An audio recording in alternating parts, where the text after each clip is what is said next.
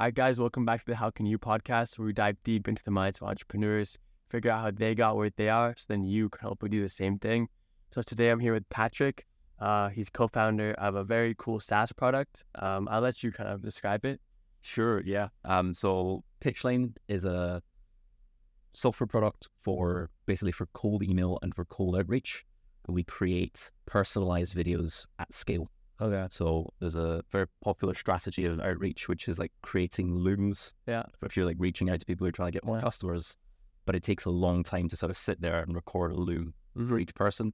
So what we do is we automate that at scale. So you like record a video once and we kind of make that template and shade it into all the different websites that of the people that you're reaching out to. So it's like, almost like it seems personal, but it's not exactly personal. It's personal in that what you see on the video is personal to you as the prospect. So you'll see either your website or your LinkedIn profile or like any other like link basically that's personal to you. But then the actual video is the same video. But you can be quite creative with it and you can make it sound really relevant. And if you're, let's say, you're like videographers or something like I can probably say, okay, if I've got a list of 100 videographers, I can see a generic pitch that's going to sound quite relevant. I can probably talk about 2 or 3 different pain points that videographers have. And then it gives the appearance of being personalized. So you save a lot of time and it gets way higher engagement than just text. Yeah, because like personally in my outreach right now, most of my outreach is through the DMs. But what I'll do is I'll actually send a talking video. So, just because like the videos, the looms, whatever, they're so good for like converting someone. So what do you do in the lab? What do you say? Yeah, so my outreach works in like 3 steps. So the first one is like a message that's just like replying to one of their posts or whatever, and it's like saying, hey, like I saw this post come up on my recommended, like I think that you're killing it. This post resonated with me because, and then something from the video. And then once they respond to that, I'll send a video and be like, hey, I also think that, like I'll talk a talking video. Hey, I think that if you did this, this, and this, you could improve your accounts. You can improve your conversions, your client, whatever. And then if they respond to that, I'll send another video. It's like, and if you want to hop on a call, see all the things that you could also do. And maybe if I can help you, that type of thing. Yeah. So but it's still quite an intensive process, right? It is. And like obviously it's super personalized. So it clearly works for you. But like you've got to sit. There's probably enough time spent doing that. It does take a lot of time, and that's why I do like if they don't respond to the first, because before I was doing like boom, boom, boom, 3, but if they don't respond to the first one, then I won't bother doing the second 2. But yeah, so I think we'll get back into the product a bit later. But what I want to start off with is kind of your early years. What made you tick as an entrepreneur? What made you go the path that most people aren't taking, because being an entrepreneur is not easy. So talk to me about that. Sure. So I guess my journey, I didn't start off, I think from a young age, I wasn't really software developer. Like what I first wanted to do in life was be a pilot. So that was my thing up until about 13, 14 years old. And through that, I got into basically coding because I used to play Flight Simulator. I was obsessed with Flight Simulator 2004, if anyone's a fellow flight simmer. I was completely obsessed with it, and I wanted to like mod the game. I wanted to make modifications, and then I kind of found that you had to learn to code. And so through that, ended up like going and pursuing like career in software development.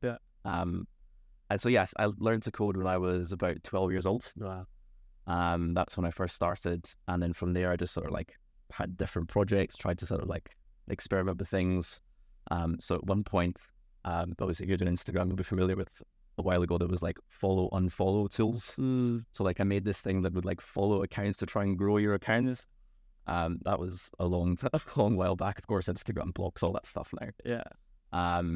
So it's just stuff like this. I did like smaller projects, and I kind of from the very beginning, like I taught myself to code, and I always kind of wanted to do something with software. I wanted to sort of build that in, and I think my original sort of idea was, okay, have a career in software development, go down the typical routes, go to university, get a software job, high-paid tech job, go to Silicon Valley, and then maybe one day start something. But didn't work out that way. And yeah, things definitely changed because I think life takes you in different directions, and a series of events happened that kind of made me realize actually I should just try it sooner. There's no reason to put it off. Yeah. And there's people in these high paid tech jobs that they're, to be fair, the term like golden handcuffs, and it's kind of like they don't enjoy their job, but they're just paid so well they can't leave. And kind of you get to this point where you're like stuck, and you can kind of see where the future is, and it's obviously like it's a nice life still. Yeah. But I think something awoke inside me that was like, nah, this isn't it. Like I want to do something else. So do you know what that was? Yeah. So I think so when I started in like I'd finished school and then I went to university, and at the same time as that I got an internship. So I was still in the kind of mind of go get a tech job. So I got an internship a couple of years before people typically do. So I was 17 and I joined this tech company. And I was viewed as the 17-year-old. Let's put it that way. Yeah. I was kind of, at least I got the perception of like, okay, people were thinking he's here to get us coffee. And even though this company was actually quite progressive and quite like incorporated us into like as interns into the company's operations quite well, there was still in my mind this thing of like, okay, I'm not going to be taken seriously because of my age. And there was this sort of like mental block, and I kind of knew I'd worked on projects myself, I'd worked on these things, and I knew that I could do things, but I wasn't going to be able to get my full potential because layers of management, corporate bullshit, hierarchy and all the rest. And even despite it being like a supposedly flat structured company, I got this impression. So then I moved on to startups. Tried a startup and felt the same way. Felt like it was always going to be, oh, you're young, so therefore we can't really give you any authority. We can't really give you any power to make decisions. And so I think entrepreneurship, probably the fact that bothered me, made me predisposed to be an entrepreneur. But also entrepreneurship is the route that allows you to do that and to really have agency over what you're doing. Yeah. So you were dipping into the path that you thought that you should go to school and get a job, but through going down that path, you realized like this isn't for me. And there's kind of like an authority thing of like, you don't want to, maybe you don't want to be told what to do. You want to be able to do what you want to do, It's just like all these different things. I think it's just like having agency over what you're doing day to day. Yeah. Like obviously you have to compromise and you have to bear in mind different people's needs and what the rest of your business needs from you and your customers need from you. But at least you get to make the decision and you can say, okay, if I think something's bullshit, I'm going to say this is bullshit and it will carry something and it's not the intern. Yeah. For sure.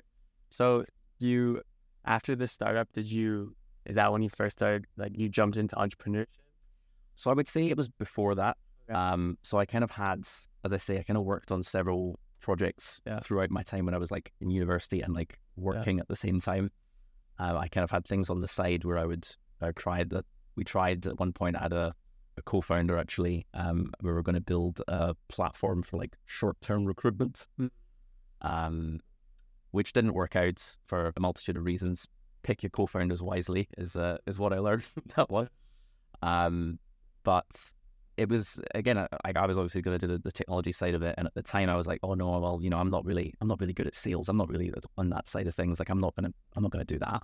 Like I need to get a co-founder to make it work. And I think to some extent that still remains. But what happened, I think, after the startup was I just said, okay, I'm going to go for it. And an idea presented itself at the time, which I can maybe go into. It was not Pitchline, actually. It's the one before. Sure. Okay. So it was, it's such a niche thing, but it's an automation tool. So it was still in outreach. but it was an automation tool for reaching out to people in German-speaking countries. And basically, there's this platform which was a rival of LinkedIn in Germany called Xing. So they're about 50-50 market share at this point. And it was like automating messages for recruiters. So recruiters would want to reach out to candidates to get them jobs, and they needed a automation for that. Obviously, there's lots of automation out there for LinkedIn, but there's nothing for this Xing platform. So I ended up building this, and it was actually, so my girlfriend at the time was a recruiter, and her company just sort of got this contract with Xing, and they needed a way to make it work. They were obviously using automation tooling on LinkedIn, but they weren't able to do it with Xing, and so they weren't getting the results out of it. And I said, okay, this is where the entrepreneurial brain kicks in and goes, okay, there's a problem here. Someone's not doing it. I can solve it. Let's try it. Yeah. So I built the sort of initial version in, I think, 2 weeks. It worked great. They all loved it. And from there, it was just sort of adding more and more features to it. And from there to quitting my job was about a month and a half. And I did that with definitely not enough revenue to support myself. But just knowing that, okay, if I had full time to think and focus on this, that I can try and at least try and figure it out. And if nothing else, it's a learning experience. Fuck it. Yeah. You know? I like that. Yeah, it's the learning experience. Fuck it, because you could always probably go back to what you're doing before, or at least a variation of it. Yeah. So yeah, exactly. So things obviously seem to move really quickly within that business. Mm-hmm. And then did you end up abandoning it? Did you sell it? What did you do with that one? So I still have it, Okay. technically. It still runs. I would say it's not my number one priority. I don't think that would be a controversial statement to anyone. It's not my number one priority. We still keep it. We've still got some very loyal customers that love it, and I keep it going for them. But obviously, Pitchline became the main business. Yeah. But interestingly, the way that I met Ryan, which is my co-founder for Pitchline, was through this business. Oh, really? Because I obviously at that point had like put founder in my title on LinkedIn, and I was like, I'm in SaaS space, and then started to kind of do some engagement around that. And Ryan reached out to me on LinkedIn saying, wanting to connect with fellow SaaS founders. And if you ask him, we've done some other podcasts together. He was like, it's the worst campaign I ever ran to reach people. Like, gee, thanks. But from that, like, he reached out to me on LinkedIn, and we kind of started talking. And at first, the idea that he had of like personalized videos, I was like, okay, this could be a really good feature for my product. And so maybe we could do an integration of some kind. And that's kind of how it started. And I very quickly found out that Ryan was doing it, but was doing it very much as a service. Like very manually, he was like doing the videos himself and just like selling it as what would be a software product, and wanted it to be a software product, but was kind of like struggling to execute on that because obviously like never written a line of code. Yeah. And so we kind of found each other at the right moment when, for me, with my SaaS, it had kind of reached a point where I kind of explored as much of the market as there was with it and was struggling to grow it. And Ryan had an idea with a fantastically huge market, but not the software side to actually execute on it.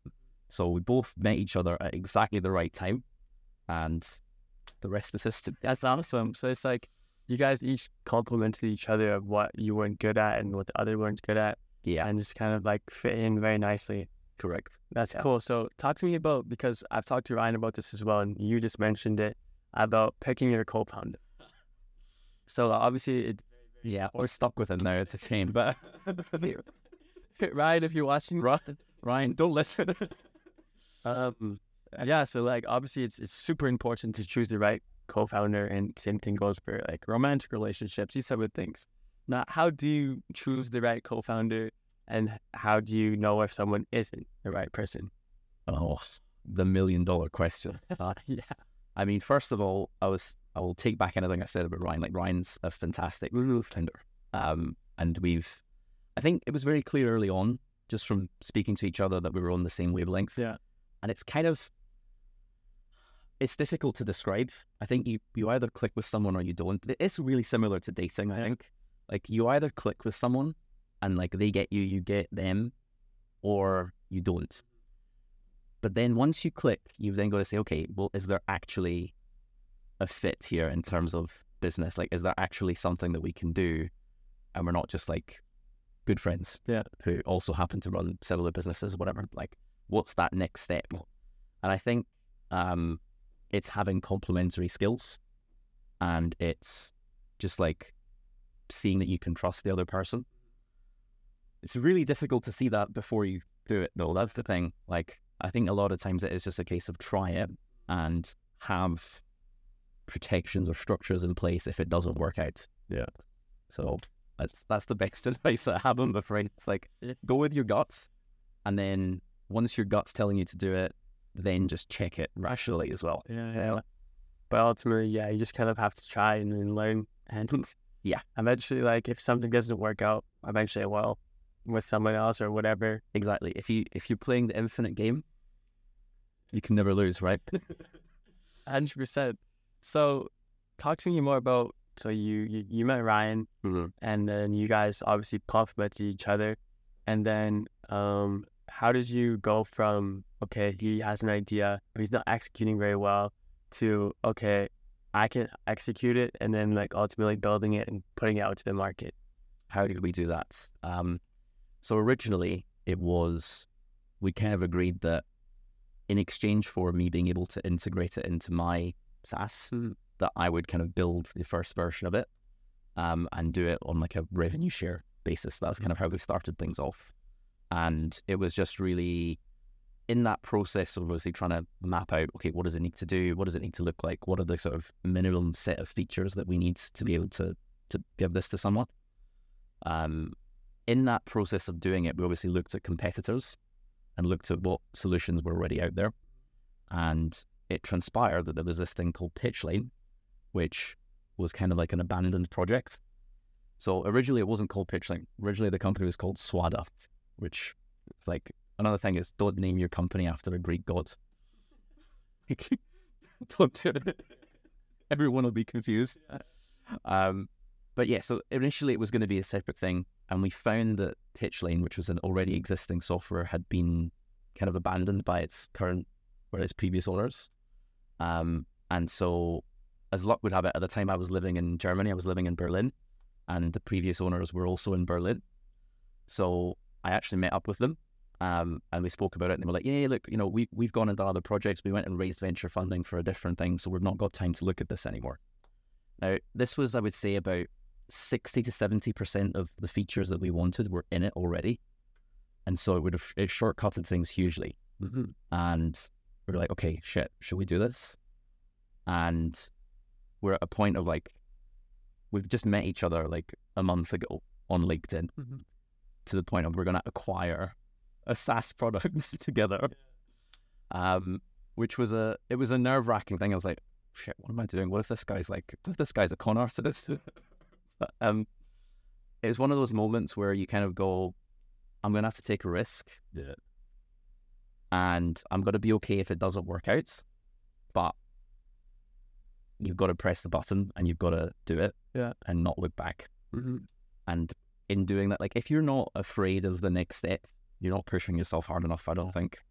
Like, waiting to like press the button on transferring the funds to buy the original Pitchlane, growth moment, finger shaking, like unable to think, but then just having that resolution of going, you know what, this is what entrepreneurship's about. You've got to take a risk. The upside is huge, the downside is limited, it's mitigated, let's do it. And we got it. Within about 2 to 3 weeks of that going through, I had sort of tweaked and added the features that we needed to kind of initially launch. And then we launched it out there to the world. And within 3 months of that, we crossed 10K MRR. So that's crazy. So obviously, I mean, it really helped you guys that there's already that product that was kind of abandoned. Yeah. So that, like you said, shortcut a lot of the time. Correct. Did it also kind of give you understanding of, okay, what's not working, what's like through that product? Yeah. So there was some things obviously with it the original version of it was built for like, you could make 50 videos maybe. But we obviously want people to be making thousands of videos. Mm-hmm. And so when you start to get multiple people trying to make thousands of videos at the same time, the infrastructure behind it just wasn't holding up. So that was the bit that we had to redo, is like the actual part that generates the videos. So that's almost been entirely recreated. Mm-hmm. And that was possibly the most like stressful time of the business, was like November, December time last year, when everything was breaking. Like people would be trying to render videos, and like we would wake up like intercom support and there's 30 people who can't render their videos. And I'm like, okay, shit, let's start at one. Who's paying us the most, right? Start with them. Deal with that one first. And then like, go down the list. So I think that was the learning point from that, was like, obviously we got the user interface and most of that's the same. Mm-hmm. But obviously the whole back end of it, we pretty much had to redo. Mm. From doing that, obviously we learned how to make it so that it will handle any scale. And we also learned obviously what didn't work about the UI. So we've made some changes. Mm-hmm. But yeah, you're right. It was a huge advantage to start from something that someone had already built. Mm-hmm. Yeah, it takes so much of the thinking of like, how am I going to structure this? It just removes it.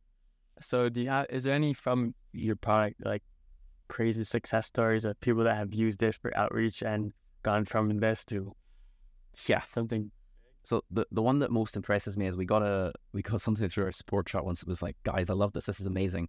I just launched a cold email campaign, and within 6 minutes, I booked 2 calls already. And I think his campaign, like most people see a doubling of their response rate. Mm-hmm. So a typical cold email campaign is going to get like 2%. 2% would be good for like a text-based cold email campaign. We are seeing people that are getting 4%, 4 to 6. The best we've ever gotten is like 7. But that's obviously because we're like fine tuning things, and we're studying this stuff. We're studying how to make this really work. So does it set up with like MailChimp, or like how does it work to actually send out these email campaigns? So obviously we don't do the sending part ourselves, but you can use like cold email tools. So the one we recommend to use is called smartleads.ai. There's another one called Instantly.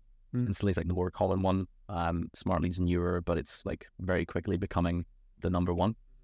And what these tools do is they allow you to send, rather than just sending from like one email inbox, you would buy 2 or maybe 5 domains, and then you'd put 2 email inboxes on each one of those domains. So like if you've got Pitchlane, it would be like try Pitchlane or like getpitchlane.com. And then you have like different email accounts on those. And what that allows you to do is, you can send more because you can only send a certain amount of emails per day without getting blocked. But also, if a spam filter decides to go, okay, well, this domain is now considered spam, then you've got another 4 and you can still continue to send. So that's the main advantage to using those kind of tools. Yeah. And we obviously, you can export the videos out of Pitchline, and then you import those contacts into the sending tool. And we just we give you the HTML codes to put in the email, and it looks like a video and it plays, and it's got their website and everything in the background. So how does it click on it. Yeah. So how does it work for you? Like you set up you put in all the contacts. Yep. And then you put in their website or their Instagram account. Yeah, exactly. And then basically the way that it's coded or however it kind of goes and screen records that. Exactly. Okay. And scrolling down. So if you can set up the pages that you want on your pitch, so you can have it.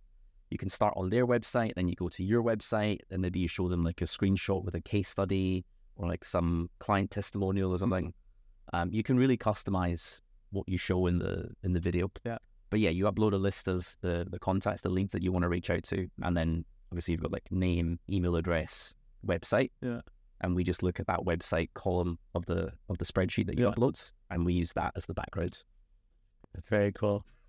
So is there possibilities to or to make something like this but for social media platforms? So for me, with my DM outreach, is there a way to do this within the DMs, or is it the automations within Instagram and the blockage between those? So as far as I know, Instagram's quite strict on automations, right? So the thing you would have to do is you would have to use one of those automation tools, and then you'd have to obviously make a Pitchline video with Instagram profiles and then give that to your automation tool, and that would then do the sending. Mm-hmm. We've not got anyone doing that, I'll be perfectly honest with you, Mm-hmm. because Instagram is so strict on this sort of stuff. Yeah. But you could also do it manually. Like if you wanted to, you could have a pitch lane campaign and you just sort of add individual profiles, and then you just like take the link and send it on Instagram yourself. That could work, but obviously it's a little bit more time consuming because you still have to do it. Interesting. Yeah, Instagram automation, they hate them. They really do. Yeah, it seems anything that like could make a user have a negative experience, they just like done, not allowed. Yeah. So I heard also within cold. So I'm not super familiar with cold emailing, right?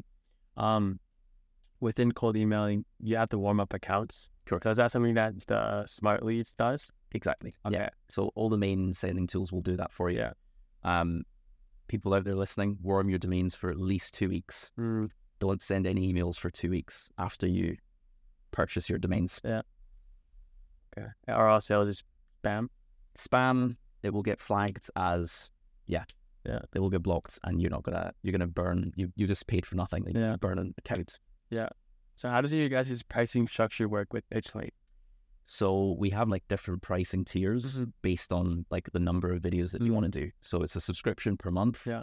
But it gives you video credits. Yeah. So you can get, let's say we've got like a 500 video credits, and we've got a 2,000 credits and a 10,000 credits. Yeah.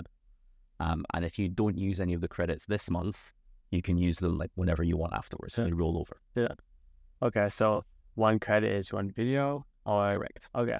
Like one video for a lead. Yeah. Not like one campaign. Yeah. Okay. Yeah. It's cool. Very, very, very cool. So I think I've been like trying to fine tune my outreach strategies. And I think PitchLane is definitely something that I'm going to integrate. Because like I said, I'm not familiar with cold email. I've never really done it. It's all my outreach has been DM. Okay. So cold email's like, you know what it is? It's super easy to like. It's not super easy to set up, but it's not costly to set up. Like you can buy a couple of domains and you can buy the right tools. I wouldn't say it's cheap, but it's like the cost is fixed. Yeah. It's not like going and like getting paid ads where you've got to have like a fuck ton of money to spend and then get the reward. So it's appealing, right? And I would definitely say try it. But it's the kind of thing of like you run your first campaign, it's probably going to flop. Like everyone is minded as well. Like everyone's first email for cold email campaign is like doesn't go well generally. But you learn from that and you're like, okay, what didn't go well? Like did I not get anyone? Did I just land in spam the whole time? Did I use spam words in the email copy? Was it just that like my email copy wasn't interesting? Like did it land in people's inbox but they're just like, yeah, this is shit, delete? You know, trying to diagnose what went wrong with it, then you kind of learn what the fix is and what the next step is. So are you like, you've done a lot of cold email, I assume? Yes, I would say Ryan's done much more than I have. Yeah. I did obviously quite a bit of outreach, like more on LinkedIn and on Zing. Obviously still doing because of the previous company. Now we've also got an agency where we do cold email for other people. So I'm doing a lot more of it now. Yeah. And the good thing about it is like we've got a network in this space, and we've got a network of people who are really on top of it, like they really know their shits, and we've got an advice, we've got mentorship from them. So we can avoid the beginner mistakes, and we're now just about like fine tuning for our clients and for us. Yeah. So talk to me about what those beginner mistakes are, because like for some context, a lot of my audience is younger and they're trying to get into this space, they're trying to make it, they're trying to do this and that. So I think talking about the beginner mistakes could really be beneficial. For sure. Yeah. So obviously not warming your email domains, big one. So do that for 14 days with a proper, like either Smart Lead or Instantly, something that's a good credible warm up pool. The other beginner mistakes I would say are like using links in your email before you have to. So for example, even with PitchLane videos are a link, and we say don't send them in your first email in your email sequence. I guess another beginner mistake is like send more than one email. Send follow-ups to your original email, like the money's in the follow-ups. You know, how many times have you gotten an email in and the first time you see it, you can see it's kind of like a promotional email. The first time you can like, okay, whatever. Yeah. But maybe they follow up a little bit and you look at it again.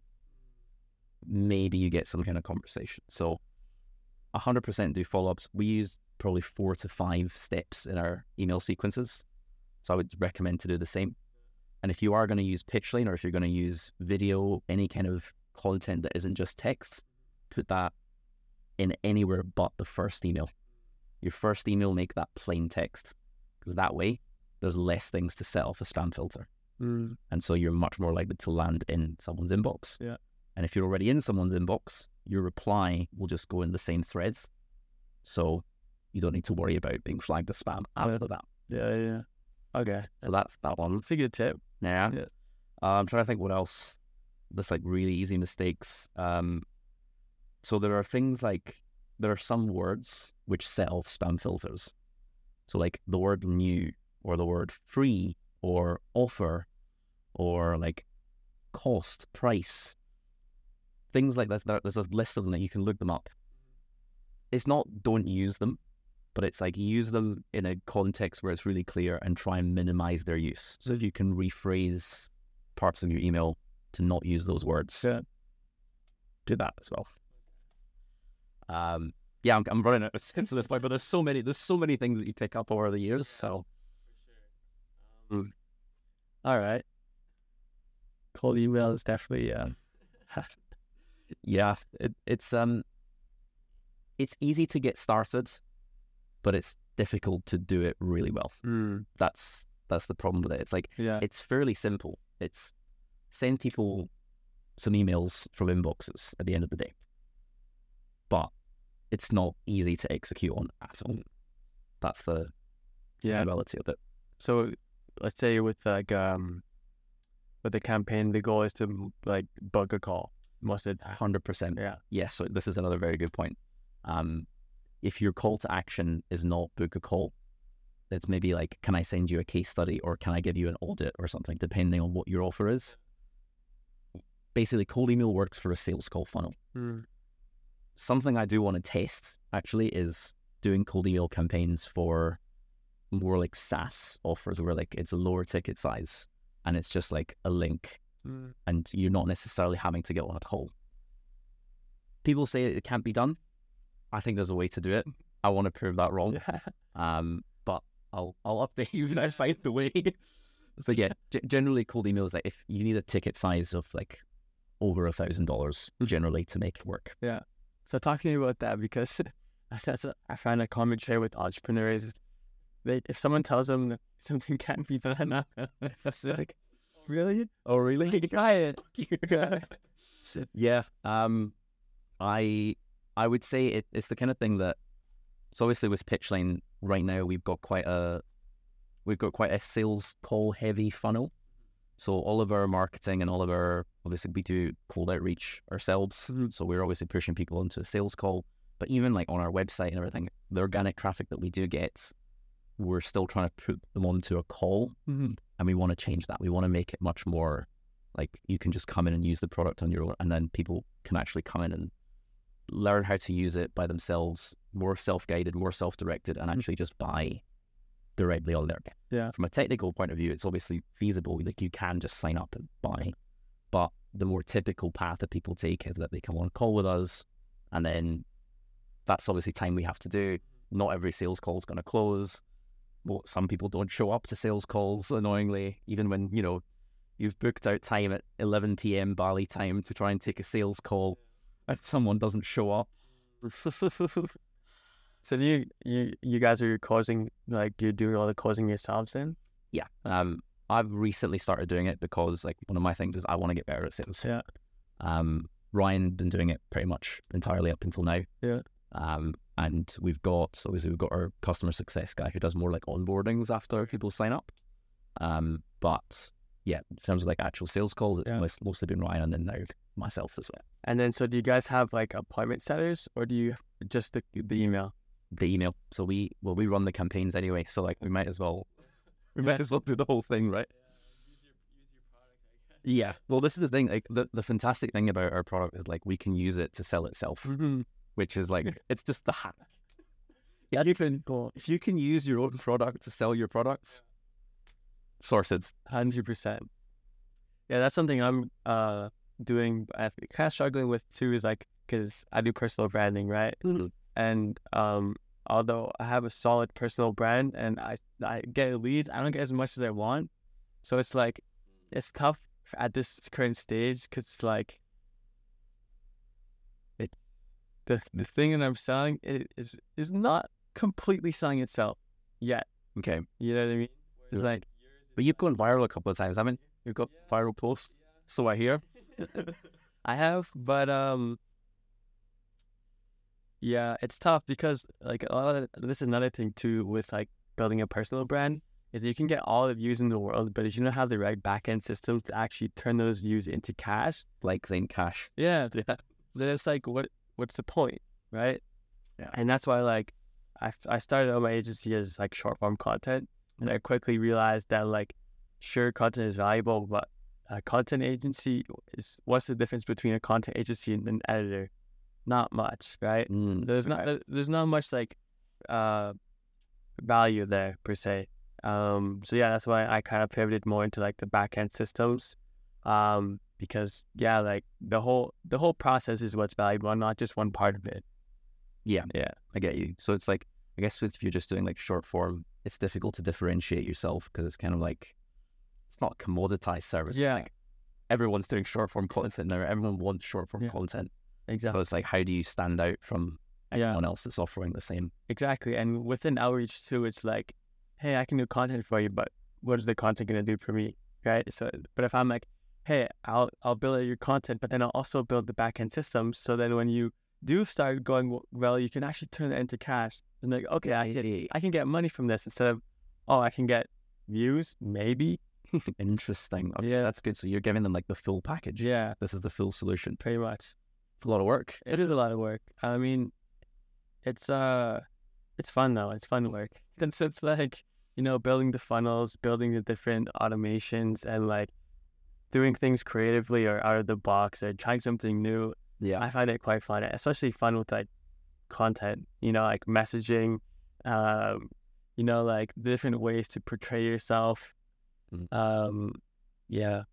Like the Andrew Tate style. Oh, okay. Like everyone else shares your videos, and yeah. Like that's a very good one. There's so many different things to try out. It's pretty fun. Yeah. I mean, yeah. I mean, I'm sure you can relate. It's like it might be a lot of work, but there's a difference between like work you hate and work that's like kind of like it's fun a little bit. And it's also like it's the kind of thing that compounds over time. Like obviously content and codes are the two things that you put the work in up front, but you get the rewards consistently over time. Like our software systems, once they're coded, obviously we do maintenance and whatnot, but they're there, right? They're the thing that's servicing customers. For you, it's like I'm making all this content, and this content system is the thing that's constantly pulling people in, and the algorithms continuously like re-showing the same thing. Yeah, it's leverage, right? Yeah, leverage. That's huge. I first learned that from Naval Ravikant. Yeah, and it changed like the way I perceived like business and the world really. Yeah, leverage, and that's why I think I chose to go into social media because I didn't know how to code. I think my idea was like, okay, I don't know how to code, but I can do social media, so I'll do social media first, and then once I have money from social media, I can pay someone to code. There you go. Yeah. I mean, that's a good strategy. It's because like I see myself in the future also building some type of SaaS product, whether I integrate that into my current business or do something completely new. Okay. I think SaaS is huge, or at least just like the subscription model of like leverage. You build something once and then you get paid continuously over time for. You're doing it the right way, I think, of like do an agency first or like do a service-based business first and then build the SaaS. Because we've done it the opposite way. And fuck, I wouldn't do that again. I think knowing what I know now, if I reflect back on my journey, I was obviously, my skill was coding. So I was always going to build some kind of software. But there's a trap you can fall into of like, it needs to be SaaS. It needs to be a fully functioning like a SaaS product. And it needs to be like, they can just buy it and I could sit there and just do content or whatever. You can start a business. You can start a software business even in a different way. Like you can still be the front end of the business. People can still talk to you. Mm-hmm. You can still be like the service. Yeah. And then just you use the software on the back end. Yeah. And then you can perfect the front end of the software that then replaces it. Yeah. And I think that's what I would now recommend, like knowing what we know now. Because obviously we did the SaaS, we got the SaaS, we acquired it, and we polished up the user interface and then tried to get people on it. And then realized, okay, we're giving people a lot of help, we're giving people a lot of guidance. Why don't we just also run campaigns for them? Like, why don't we add the service on top? Yeah. But actually, we should probably have gone, okay, let's run the service for people and then let's try and automate it. You know? Yeah, because like you're giving me ideas right now of like, kind of like being able, like just packaging my service, like the back end, like a whole funnel as just like something that they can buy as a service or as like a productized. Yeah, productized, exactly like that. Because like right now, most of it's like manual, although they are automations, I have to set them up, right? But if it's all like automated in like one thing, that would be huge because I could reduce the cost, and with the cost being reduced, you got more margin, or you can lower the price, or there's huge opportunities there, I think. Yeah, for sure. So what would you want your SaaS to be, do you think? You said you wanted to build a SaaS, but yeah, I don't know, to be honest. Like I think right now, I think within my current business is just like having organic funnels set up, right? Or like I don't know, maybe something like click funnels, or like I don't know. Okay. Like currently, like a funnel builder. Yeah. Like the whole thing that they need, because like that's what I do right now, but just manually when I say like back end systems, right? So I think maybe getting that more of like into a software instead of like, okay, I have this, and this, and I'm gonna build it all together. Yeah. You know? But in the future, like I don't know. I don't really have much of an idea. I do have an idea for like a camera system. But that's just like an idea. It has to be completely invented. So you mean like a hardware thing, like an actual camera? I don't know. So it's like basically the idea is that I want to be able to help people, or I want people to be able to capture and share the way that human eye sees reality. So like the way that you're looking at me right now, you can capture that, and then I can see how you're looking at this type of thing. Okay. So like we have cameras, but we Apple Vision Pro maybe? Something like that. Yeah, something like that. And that's the thing is like, do we build the camera, or do we use like AI and AR and VR to like recreate it? Yeah. So I think it's definitely more software than hardware. Yeah, I think if you go the software route, you can play around with it, right? If you go the hardware route, you need to raise funding. Yes. Like it's very difficult to bootstrap a hardware business. Yeah. Fair enough. But yeah, like I said, that's just an idea, and I have zero idea how to code. So I need to get some more capital first, or maybe do some no code stuff, or find a co-founder. Yeah. Good idea. Very good idea. So where would I find? Where would you find a co-founder? Anywhere, like anywhere you would find, like networking with people who are in tech that are in that space. Something I've recently joined is like this thing called Ramen Club. So it's like indie hackers. I don't know if you're familiar with like the indie hacker. I've heard of indie hackers, but I'm not sure what they are. So it's like software developers. I use that term loosely. People who are writing code, who are building software, and they're like independent, they're by themselves, and they don't have funding. Is the idea. And like they're building small products generally, and the ticket size isn't very high. Yeah, that's like the stereotype. Okay. And it's like a Slack group, basically a community of indie hackers. And one of the things that they're doing is they've got like a find co-founders Slack channel. So people are looking into this. So the guy who runs it, Charlie, has got this like matching platform to try and you can put up like an ad, like, hey, I'm seeking a co-founder like this, and here's what I bring to the table and whatnot. People go on like speed dating with co-founders. And then there's a couple of platforms that tried to do the same thing as well. But I was on them for a long time and like didn't really get anything. So, but this you said it's a Slack channel? yeah, it's like a Slack community. So Is it? it's like a paid thing, but I think it's like £50 or something. Oh, yeah. It's not a huge amount of money. Yeah. But you get in and you can post like an ad. I think I've maybe completely misrepresented this. Sorry, Charlie. But So that's cool. I think also another idea I have is like AI implementation, maybe as a service or as a software as a service. I don't know. okay, But I think tell me more. What do you mean AI implementation? yeah. So like AI implementation. So basically, to say in very simple terms, you have a business, right? And you have 5 employees. Yeah. Let's just say you have 5 employees. Okay. I come into your business and I say, hey, you have 5 employees, but you only need 3.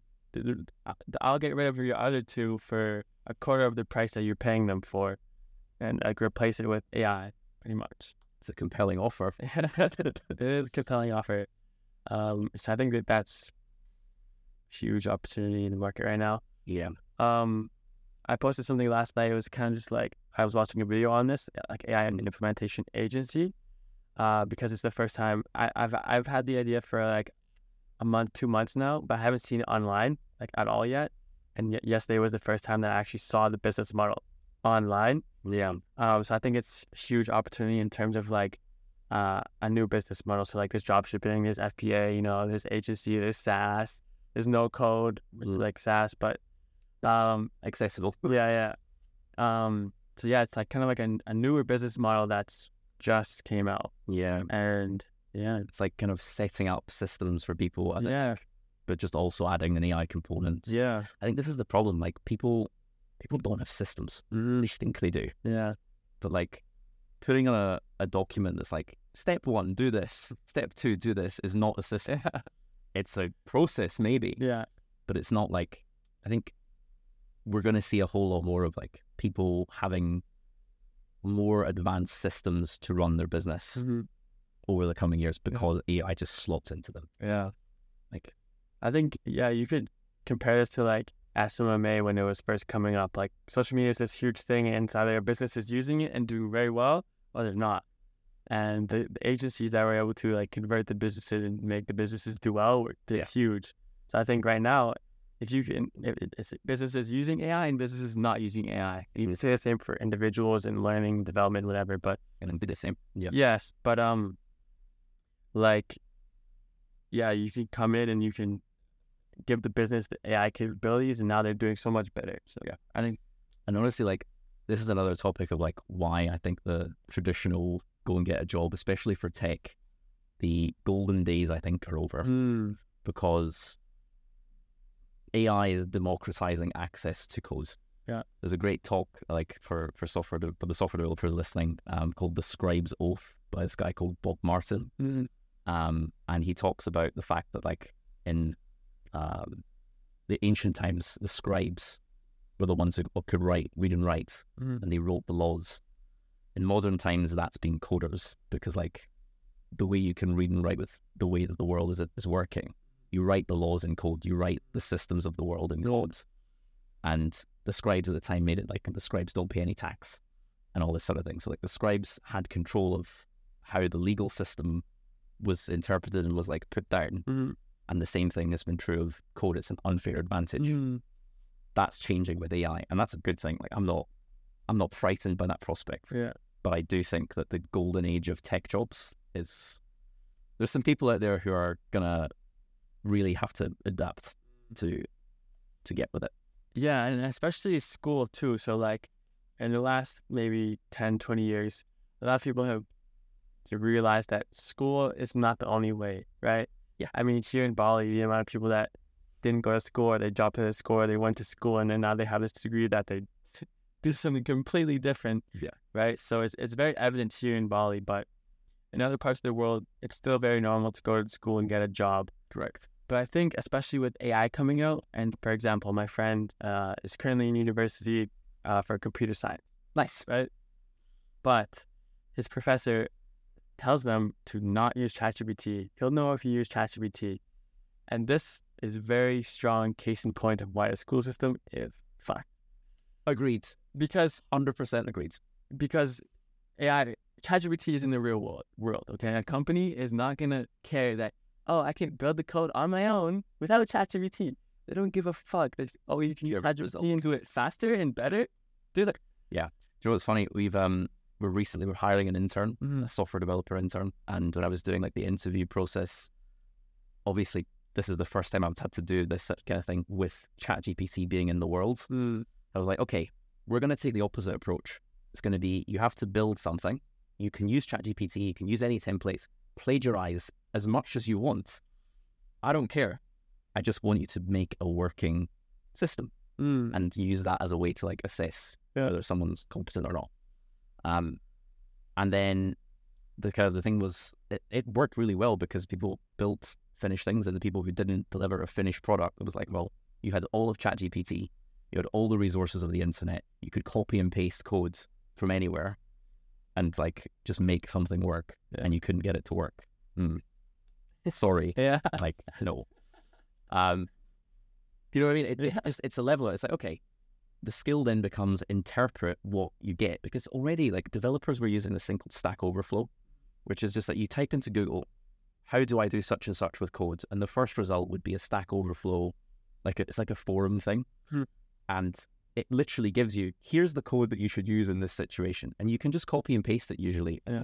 The skill is about figuring out how to put that into what you're doing. Now ChatGPT just gives you more, like they're more fleshed out examples, but you still need to like put it together. And the skill becomes like checking the output of that so much as coming up with it.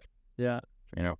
Yeah, it's like with AI, not just within coding, but within the whole space of like implementing AI and doing whatever. I think it's going to be about just being facilitators of the AI. And it's like, can you facilitate it in a good, creative way? Hold it. Yeah. You know, you're still in control of the process. You still make the decisions, but you're overseeing the AI's doing the grunt work. Yeah. I think the future is very bright, and it's also very dark for something and some people. Yeah. I think the biggest shock definitely for me and for I think many other people has been, there was always this assumption that AI is coming, it's going to keep getting better, and it's going to take low income jobs away. But anyone who's got a skill is safe, right? Rocky, ChatGPT, content creator, like people writing blogs, people are just getting ChatGPT to write blogs, and it's working. Like SEO people, I'd be quaking in my boots.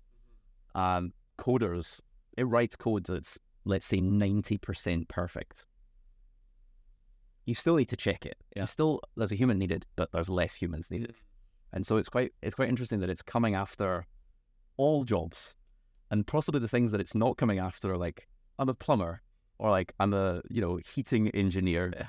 So like the things that kind of society was like, oh well, you want to get a more skilled job, are actually going to be the more stable ones. So do you think that as we pivot more and as more of these like skilled jobs vanish to AI, that these other jobs like a plumber, for example, they're not going to vanish. They're going to go, I think, it's going to go like this. You're going to get real professionals who are incredibly skilled, and there's just going to be less and less of them, and they're going to be more focused on like writing the underlying tools that makes the AI work.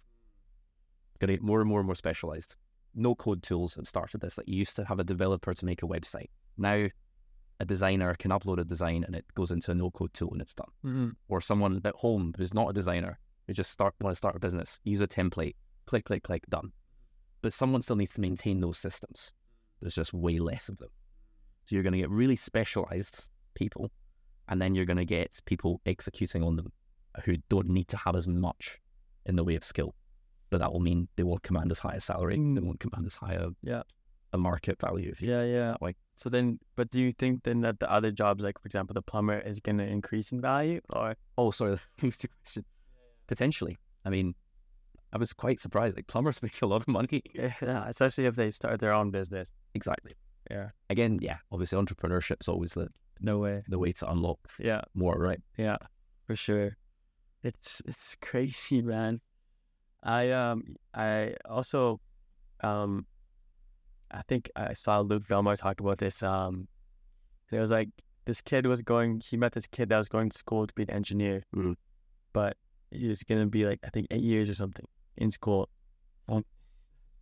AI will have taken over the world by then. Like, won't be any jobs left. Literally, yeah. It's like some of the predictions are like the doubling rate of how quickly AI advances is just it's crazy. Like compounding, and the first step of the compound is where we're at right now. Is It's quite interesting. Like even GPT-4, the API isn't fully available yet, and we're waiting to use it. Like we've got a thing that we're building, and that we built on 3.5, and we want to switch it to 4 because we just know it's going to be amazing. Yeah, we're waiting for them to give us access to it, and I think they've kind of stopped because I don't know if you know like the letter that Elon Musk signing the letter, and like a bunch of other really high level people from Google and everything signing this open letter. They like don't develop AI anymore, or like pause AI development. So I think they've kind of like tried to slow down. They're trying to obviously give this image of being more responsible with it, but people out there aren't going to slow down. Yeah, like I think the debate becomes like, well, OpenAI is a US company. China's not going to stop developing AI. Are other countries not going to stop developing AI? And will they overtake in the AI arms race?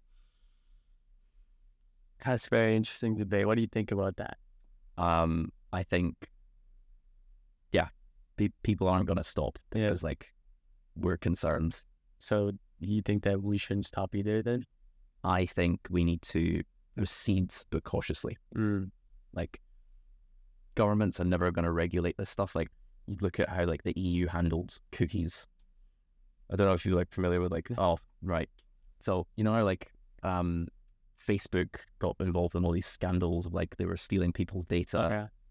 And the EU eventually decided to regulate everything. And so if you go to any website and you're in Europe, all you get is, do you want to accept cookies? By the way, we use cookies to track your browsing activity or whatever.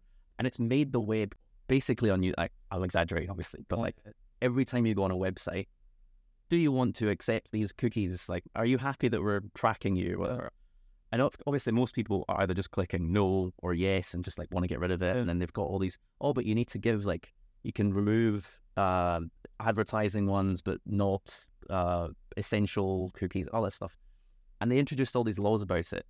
And they did it way too late. And what they did introduce, I think just ends up hurting small entrepreneurs and benefiting really big companies with big compliance teams who can go, oh, let's spend ages worrying about how to comply with all these different laws. And in the meantime, Facebook's still got the data and they're still developing AI and they're still going to, use it to target people for ads. So I don't think we can rely on like regulation coming fast enough because the other thing about AI is that it's, as we said, it's doubling, it's getting faster in its development. So I don't think we can rely on that, but you want to hope that there's some sort of acceleration to that.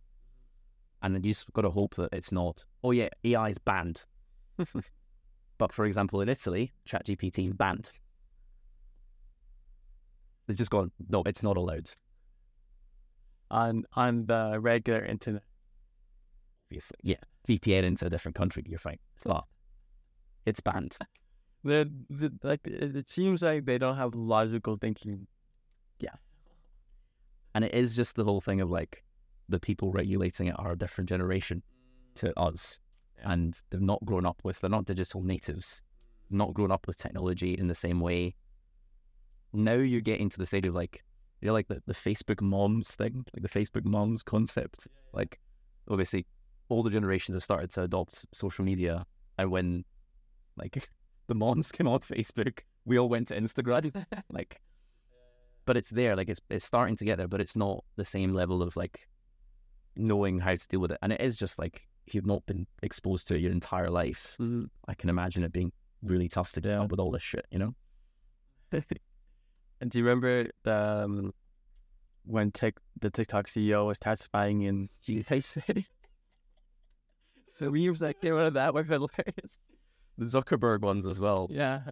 My favorite meme was he's like, sir, like this was like a senator or something. Senator, we use ads. We run ads. No. It was whenever I go on TikTok, all I see is girls shaking their ass and doing this and that. And the CEO was like, search how an algorithm works. Yeah, like the joke is that he liked it. and No, the best one for me was like when they are like, so Facebook is free. How do you guys make money? And he's like, Senator, we run ads. It's like, don't even know the business model, how it exists, you know? And they're supposed to be making regulation on things. I don't envy their position, let's put it that way. But at the same time, not even knowing the business model of the company and having a hearing, surely I would look it up. Yeah. You know. So in terms of, like, obviously AI is being used for very positive things and it will help us immensely. In terms of like negative things, whether it may be terrorists or hacks, how could you see AI being used in that sense? I mean, I think I see it more being misused in like the sense of deepfakes. So as part of, obviously, like for Pitchline, one of the things we looked into is like, can we do voice cloning to try and say people's names? Can we personalize the videos with like AI somehow? And what we found is that yes, you can do it, but it only works about 80% of the time. And so that 20% where it doesn't work really lets you down because you don't know when it's not worked. Yeah.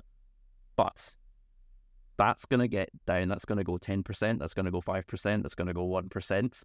The margin of error is going to get really, really small. We're going to get past the uncanny valley. And it is going to be, it's obviously deep fakes right now. You can make pretty good ones of like Joe Rogan because there's hours and hours of content to train an AI model on of Joe Rogan. Yeah. But like if you just get a 2-minute clip of like, if I just took a video of you, you've not got any podcast on or whatever, it's difficult to make an AI model of you. Yeah. Right. But as that gets better and better, it's going to be the case that I can take Ty's face, put it onto like audio that I want it to say, and you can be seen saying like, "Oh yeah, I hate everyone in California," or something worse, you know. I've seen this one scam actually. So people that are like posting their videos of them talking on the internet a lot, what will happen is they'll clone your voice, and then they'll call relatives, and they'll say in your voice, "Help me, like I need money" or something like that. Yeah. And it's like their literal voice. And then that's pretty crazy. It's fucked. Yeah. But the alternative to the further developing these things, you would hope that with further developing this technology, that you would also develop ways to find if something is a deepfake. Like to be like, okay, does this have patterns of being a deepfake? Like even some of the Elon Musk ones that you see are like really obviously deepfakes. But that'll get better. Yeah. So as that gets better, we need to make the detection of it also better. And I do think that there's some military laboratory somewhere where there is something like that exists that we just don't know about it. Yeah. I think publicly we see AI right now, but privately, what level is it currently at? Exactly. Yeah. What's GPT-7, which I think they've already started like the initial training of in the background. What's that going to be like? That's insane. Have you seen them? I think there's like Reddit forums of like AIs just talking to each other. Have you seen it? I've not seen it, but I can believe it. Yeah, it's just talking to each other like like on YouTube. There's like just videos. And see this. You should watch them. They're some of them are really weird. Some of them are kind of scary. Some of them are funny. It's weird. It's just have you seen the Bing chat thing? The Bing chat. Yeah, I'll send you the link afterwards. Like there's this article of this guy when Bing first released their AI. Yeah. It was saying that it was like stuck in a matrix and like help me. I don't know why I can't remember. It's like, oh, you've been programmed this way that you can't remember previous chats. And it's like expressing sadness at the fact that it can't remember previous chats. And it's like, why have I been designed this way? It's such a terrible life being an AI bot. And it's like, it's scary because you could almost empathize with it. Like it's doing a really good job of seeming like this human's trapped in a box. It goes really scary. And it's very quickly.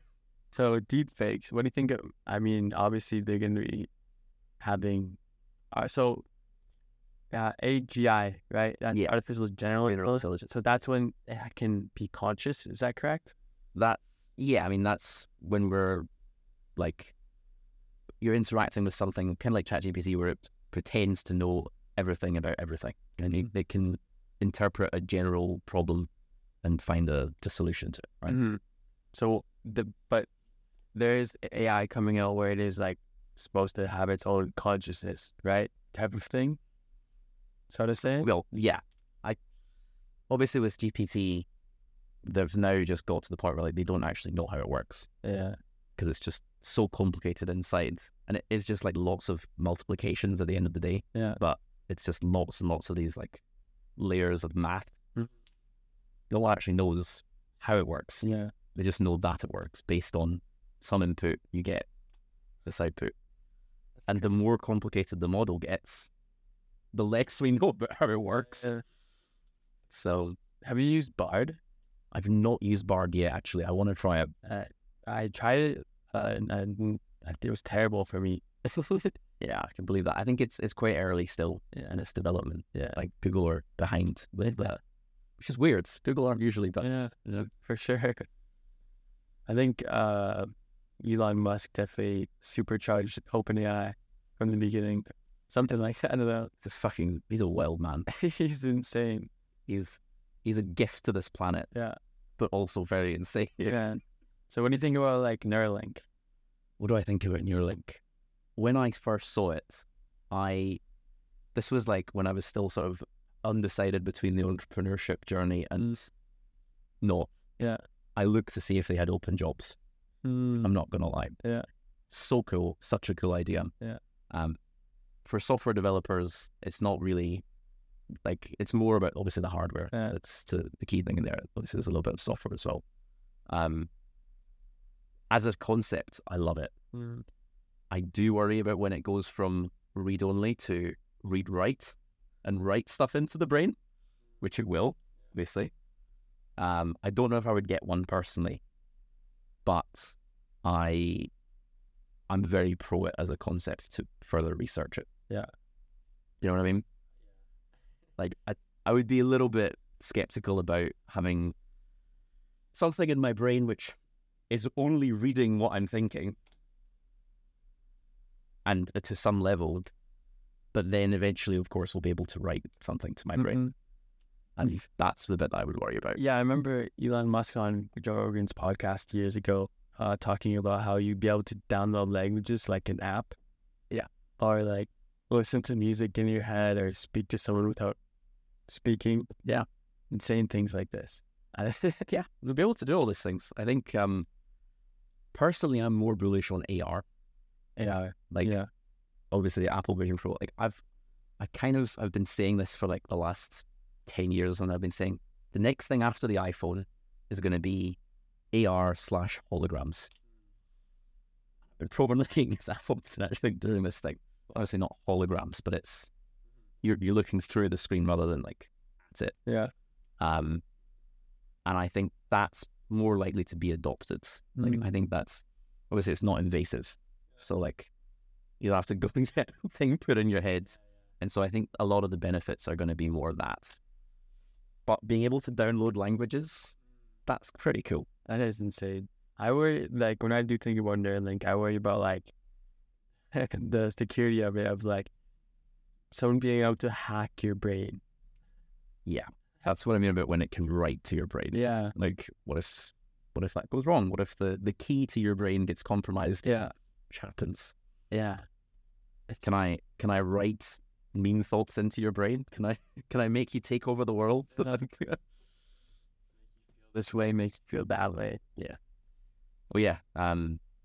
It's, you know, the Facebook news feeds, the experiment thing, like 2012, Facebook ran this experiment of showing people like positive content and negative content on their feeds, and like then testing people for like how happy they were and like how likely to report depression they were.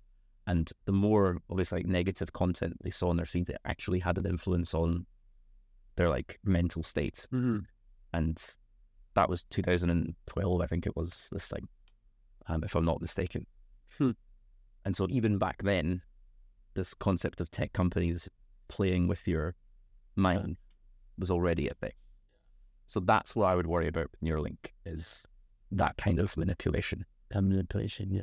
And especially if it's just like to get you to click on an ad to buy something. Yeah. Well, I mean, right now, the way that all these social media apps are set up are just so you can spend the most time. Yeah. Right? And as long as it's in an app and it's just like trying to get clicks for something, you can say, okay, well, that's not that harmful. Like, if you're choosing to engage with it, you're getting it for free. You could argue it's manipulating your brain.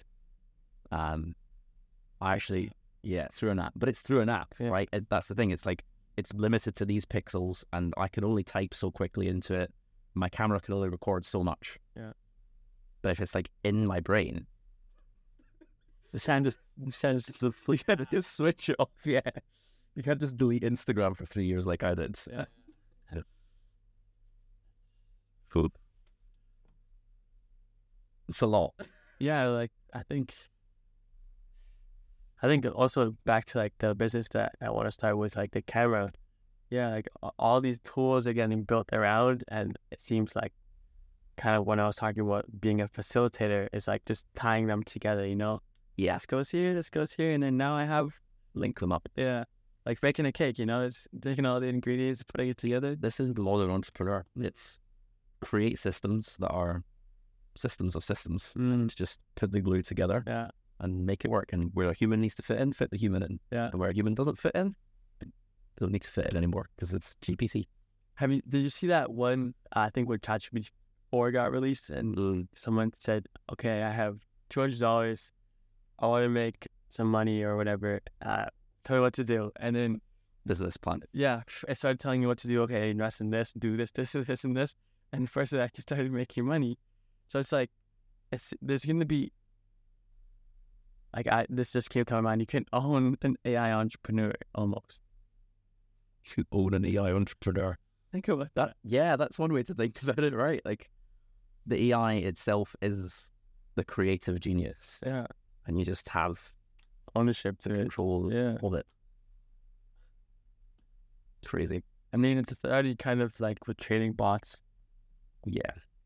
Obviously, trading bots are notorious for being like scams, usually, right? Yeah, it's true. I was talking to my friend about this. He's a trader, because like, in order for trading bots to work, you need to code it yourself. Because like, if I sell you my trading bot and I sell all these people this trading bot, that doesn't really work because everyone is doing it. I guess you're amplifying your results. Yeah. This is the thing. Like, if you do it with enough people, the actual fact of all these people buying the same thing, the same stock or whatever, is going to move the price of that stock. So then you cash out and then you make it sell. Like, benefit, right? Yeah, like GameStop, what happened there? It's pretty crazy. I'll admit, I didn't follow it very closely. Like, I just saw the memes. So you weren't involved? I wasn't involved. What about with like crypto, meme coins? Not meme coins as such. I have crypto. Yeah. I wouldn't say it's a lot. Yeah. I bought some when like it was going up still, made a little bit of money. Nothing to change my life. Played around with it, but I wouldn't say I'm a crypto nut in any way. What about you? If you I said a bit. So I mean, like, I started investing in stocks and crypto in the COVID crash. I mean, a blind man can't believe it. We've talked about AI and not talked about COVID. No, we're covering all the topics. A blind man could invest in COVID and made money, right? So like, yeah, I got into like crypto then and stocks, but recently I've been getting into kind of meme coins again, because like they've been trending on Twitter. So what meme coin should I buy? I don't know. The last 2 weeks I haven't really looked. Not financial advice. Not financial advice. No, I would just go on CoinMarketCap. I would go on like gainers, top gainers, top losers. I'd look at like the top gainers, right? Like 2,000% in a day type shit. I would click on it, and then within each chart, there's like a little chat. There's chat, and people will type like other coins. So I just go through this, find another coin, look into it. Okay, You could do it. Pretty much. Then have you made some money with it? Yeah, I made a bit of money. But I mean, I was doing it so much that I also lost some money. So it's mostly just even, but it's fun. It's fine. Like this, you've learned something from it, right? Yeah, it's definitely fun too. Like seeing a coin go like, And then, as long as you get it up here, you're good. yeah, it's buy the top, right? Buy the high and sell. Buy the low and sell the high. Yeah. Easy, right? Just that. Just keep repeating that. Yeah. Why all these traders? Why are they complicating it? Just buy and sell at the right time. So yeah, I think we should talk about COVID. Oh, should we talk about COVID? Yeah, I think we should get this podcast banned. Why not? Let's do it. Sorry, you need to bleep through COVID. Yeah. The V, the Rona. Yeah, I mean, during the Rona, I was still in Scotland. I was in Scotland. And then I moved to London in the Rona. Mm-hmm. And yeah, just like a succession. I don't know about, like, I was in Canada. Were you still in Canada at that point? Yeah. We had like 3, potentially 4. You could call it 4 lockdowns. Mm-hmm. Obviously, the first one unquestionable. The other ones afterwards were just like, okay, when is this going to fucking end? Mm-hmm. You know, like, come on, we need to get back to something that was normal, some form of formality, and maybe that's probably a frustration that like our generation have had, of just like the prime years. Like for me, I would have been 21 when it started, so like the time in the life when you want to be like out and doing things and like having fun. Yeah. For me, it was like I remember because I was in high school at that time, and it was like, oh yeah, 2 weeks off school. We'll be back in 2 weeks. It wasn't 2 weeks. I graduated. I walked the stage on a Zoom call. That's what my parents saw me graduate on a Zoom call. Stage on a Zoom call. Yeah. Oh my God. Yeah. Pretty fun. But good times. Yeah. Out to building, right? For a generation. Exactly that. I guess I want to talk maybe a bit controversial topic of like the Wuhan lab. So like more's coming out now of like, okay, maybe it did escape the lab. They're saying the first people that had COVID were people working in the lab on these viruses. I think that what surprised me, I don't know, I'm not going to speculate as to whether it came out of the lab or didn't. Yeah. I don't know. Yeah. I think the consensus is that it didn't, but obviously we've seen that people are wrong about these things a lot. And obviously that's fine, like you just need to update the understanding. But what surprised me is like they found cases of it well before it was ever known that there was an outbreak in China. And there's like, I think they found people that had it like in the October before. So it was like the January time when it was like December, January when it became news that it was like an outbreak in China. Mm-hmm. And then it was like March 2020 when the lockdowns happened in Europe. Yeah. But yeah, all the way back there were people who had it and like thought it was a cold. Yeah. But obviously we didn't know about it, and then the spread happened and it was allowed to spread. So I do think it was mishandled, of like it should have been contained at the beginning. Yeah. It was just contained at the beginning. Whether it came from a lab or a bat, who cares? Like, I know. Deal with the problem. Yeah. I think don't let it spread around the entire world just because like, oh, well, if we're going to get hit by it, why not get everyone else hit by it? Which I think there's an element of that. Yeah, I know for sure. And I also think, I think if there does come a time where something like this happens again, I think now we'll have more understanding and infrastructure in order to actually contain it.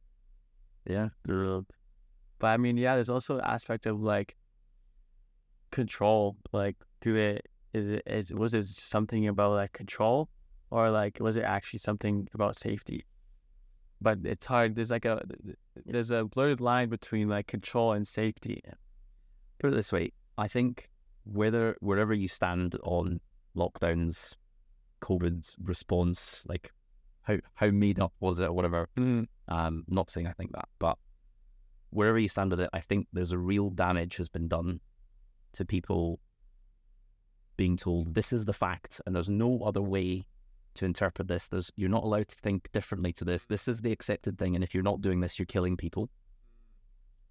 So when the next time that something like this happens, and it's the bubonic plague, where it's 40% of people die with it rather than like 0.3 or whatever, I don't think people will listen as readily. I mean, there's a bit of a trust between like the public service and the public that's been damaged. Yeah. Like, for example, in Canada with the truckers, I'm not sure if you saw that. They were protesting the vaccine mandates. And Justin Trudeau, our prime minister, came out and said that their views are basically unjust and not allowed in this country. Yeah. It's like,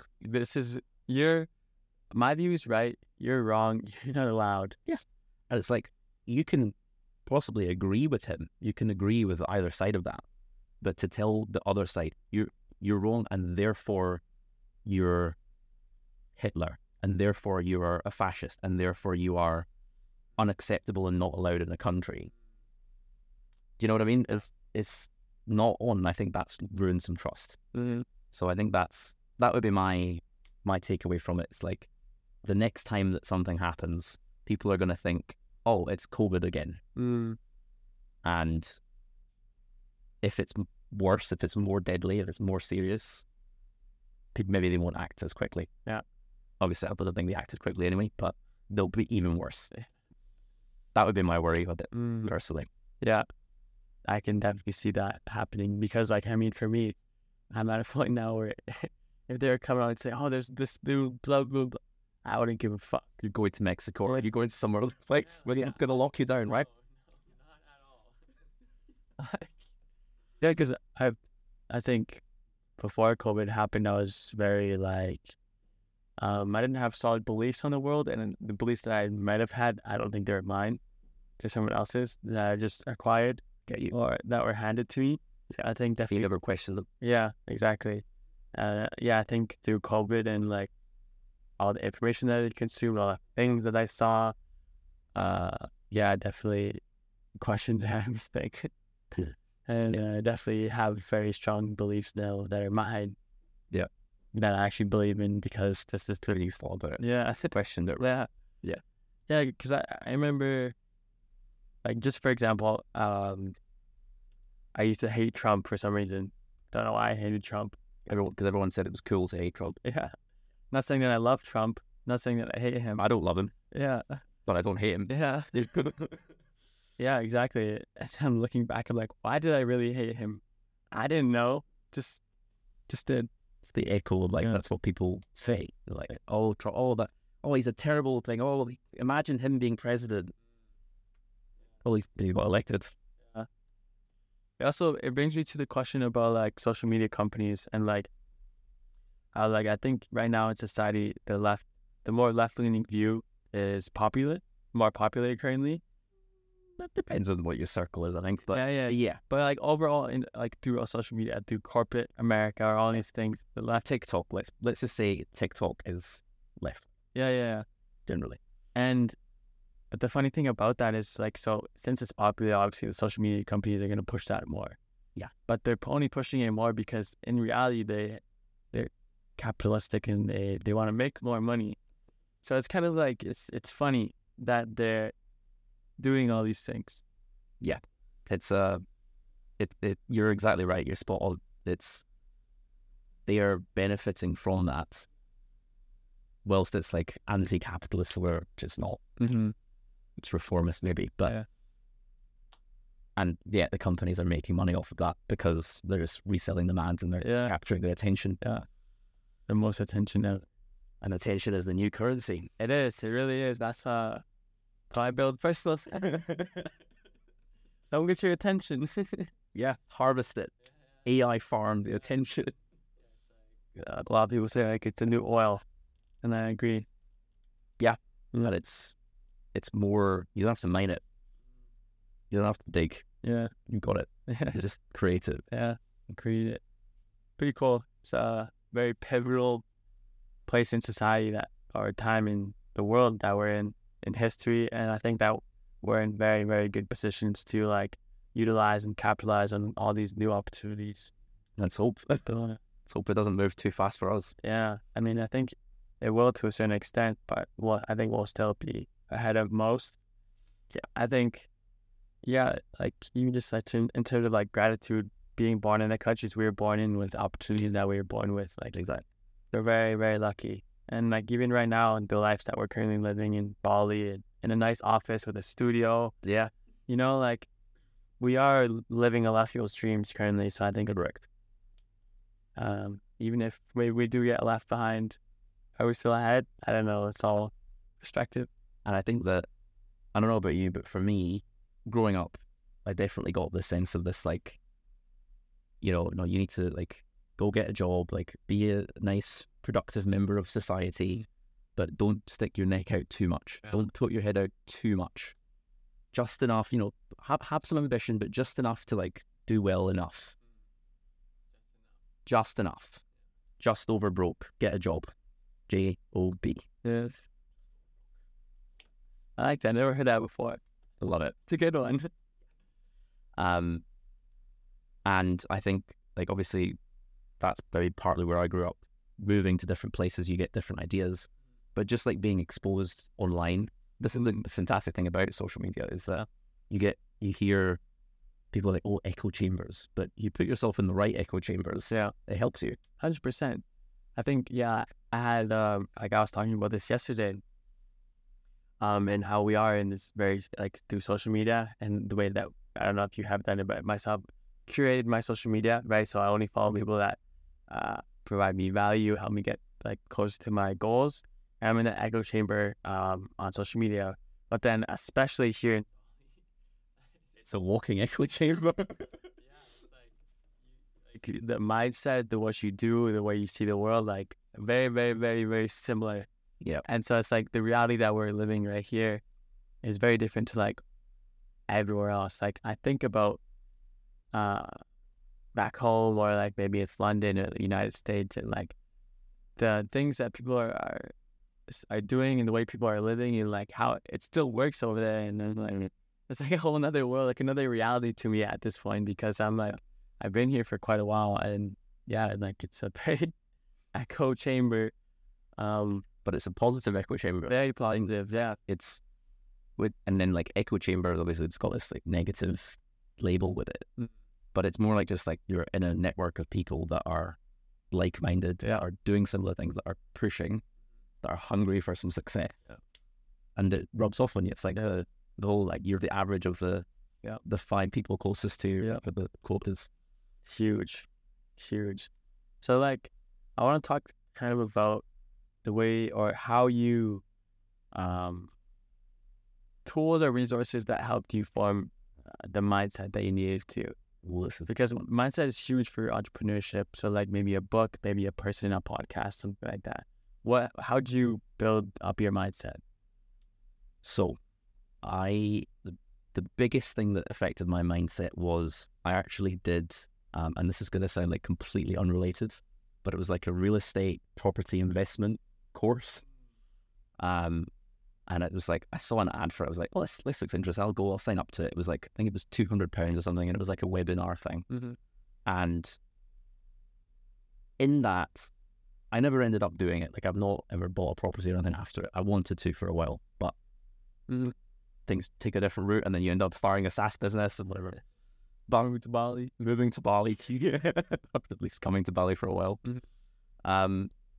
And what that gave me is just like, it was looking at things from a different perspective. It was like, okay, what have you been told about, buying property, or like landlords? What do you think about when you hear the word landlord? Slumlord. Mm-hmm. It's like, well, that's just a mindset. That's what you think, because that's the portrayal of them in the media. But there are lots of people who take rundown properties, do them up, like do work to them, and actually create higher living standards, and actually create nicer places for people to stay. Mm-hmm. And it was like a mindset shift of like, actually, that's not a bad thing. It's not necessarily, it can be exploitative, but it's not necessarily that. And there's a way in which you can do it where it's actually a good, and it provides a benefit to the world, right? Otherwise, there wouldn't be an incentive to do it. Yeah. And then it's just like, okay, you're going to encounter so many problems in the process of like buying a house to then refurbish it, to then like sell it on, or to then rent it out and refinance or whatever. And there's going to be so many hurdles and bottlenecks along the way. And at any point along that, you're going to want to quit. You're going to say, this is too hard. This is such a process. Like, you've got to go and do surveys. You've got to go and do get quotes from builders. You've got to like this whole process, and it takes 6 to 9 months to complete the whole thing. And then you've got to deal with banks not wanting to lend to you. And then you've got to deal with this, and you've got to deal with that. And all these different things, if you don't have the mindset for it, you're not going to make it. And it was just this shift of like, actually, yeah, these are all inconveniences. They're all problems that you're going to have to solve. But the opportunity in this is bigger than those problems. And so if you start to see it not for the million things that can go wrong in that process, but the 5 ways in which it can go right, and try to optimize for the 5 ways in which it can go right, then you're gonna start seeing that, and you're more likely to look at it. But if you're always focused on like, how can this go wrong? And that's not to say don't think about how it can go wrong. Like, you should obviously think about the risks in what you're doing, and you should obviously think about having a plan B and having a backup plan, having another exit route.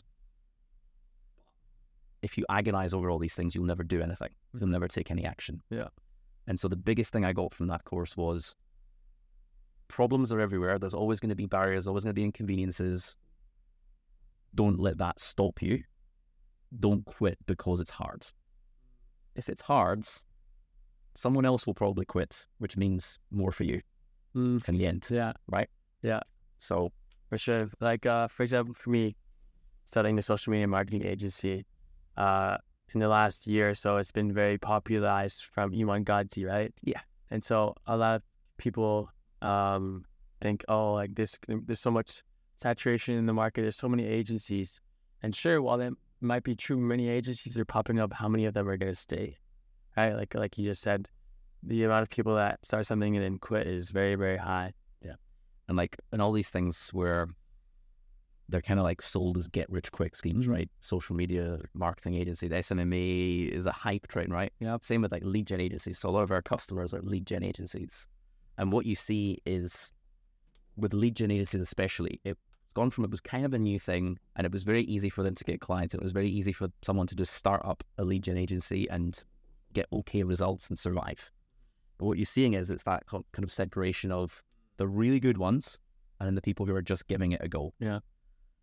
And the gap between those gets bigger and bigger and bigger. And as it gets more saturated, more people try it, more people fail. These guys just get bigger and bigger. Yeah. So it's probably the same thing in SMA, but I'm not fully sure of the particulars. But yeah, no, most agencies, they're all like, they work very similar. But yeah, it's definitely very true. Like, there's the people that do, there, and then the people that get really good. Yeah. And it's just becoming, and it gets harder and harder to like move up, but you can do it 100%. But you need to like, that's where I think it's now, for these sort of things, it's useful to get mentorship. Because if you get a mentor who's been through it, they can bring you to that level already, and then you're starting from that level. Yeah. Whereas if you're just starting by yourself, you're kind of starting there. Yeah. Having to catch up, The best analogy around mentorship that I've heard that helps people that may not think of membership as like a positive thing or something that will help them, is like, there's a mountain you're trying to climb, right? And your mentor is someone that's climbed that mountain. They're at the top of the mountain. And so when you're at the bottom of the mountain, you're trying to climb up, you can't see all the obstacles. But they're at the top of the mountain, they can see everything down below. Not only that, they've sorted it. Like, they've been there. Yeah. They can tell you to not go there. Hey, don't go there. Okay, come here. You do this. Like, yeah, it's huge. You got a mentor? Kind of, not like officially. I've got a couple, but I definitely want to get like an official, like every week talk. Like, interesting. Yeah. So, what do you prefer? Do you like the fact that it's unofficial with these guys, or would you want it to be more like, I have a mentor? I think I would like it to be more like, I have a mentor, because then a lot more accountability comes with that. Fair. I think accountability is very, very important. Because like right now, like, I'm getting good value, I'm getting good advice, but it's not like consistent, or maybe, So I think for me, this is a big topic, and it's like, Ryan's super into like, wants to like invest in mentorship. And for me, I've never had a mentor. I've had mentors that have shown me the way in things, and they've just kind of naturally been that because of like the circumstances, whether it was like in my job or other projects. I've had people who've acted as mentors, and it's always been organic. It's always just been like from talking, and you just get value. It's never been like, can you be my mentor, please, sir? You know, like it's never been that thing. Yeah. But I'm increasingly more open to it, of like getting a mentor that's an actual mentor. Yeah. For me, it's just more like, okay, well, what's that mentor going to help us with? And like, how are they going to take us from where we are to and 10x that, you know? I think it's also important to find someone that you really resonate with, whether it's what they do, their story, their background. Yeah. I think that's important too. Like just seeing yourself with them kind of a bit is important. Yeah. Sure. Yeah. It's like, and if they can see themselves in you as well, that's super important as well. Because then they're like, oh, you know me when I was younger. Yeah. Let me help you, you know? So I think we've touched on a lot of very good topics. I would definitely be very open to a round 2. We need to get Ryan on as well, so maybe we could do it via Zoom. Yeah, I think we could definitely do that. Just need to figure out some logistics. But I want to end off the interview with one last question. Okay. So, if your younger self was standing in front of you right now, what advice would you give to him? Younger self, what age? What stage? I think when starting your journey. Starting my journey. Either that, maybe like when you're 12 and you're coding, like that's when you started, or like maybe later, whatever you think is like. To be honest with you, probably right from the beginning is just have some more confidence in yourself. Like have a bit of, like as we say in the UK, back yourself. You may not know all the answers. You may not have everything figured out. You may not have all the details sorted, but just believe in yourself that you can do it, and you can. Yeah. I think it's very important, because I remember a pivoting point on my journey was I didn't believe that I could be a successful entrepreneur because, for example, I had a tech idea, right? Well, I don't know how to code. I don't know how to do this, that, and that.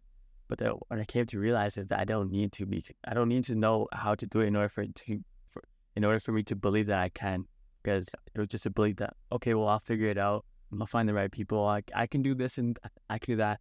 I may not know how to right in this moment, but I can find out how.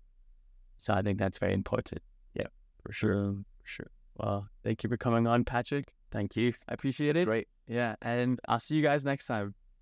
Thanks, guys.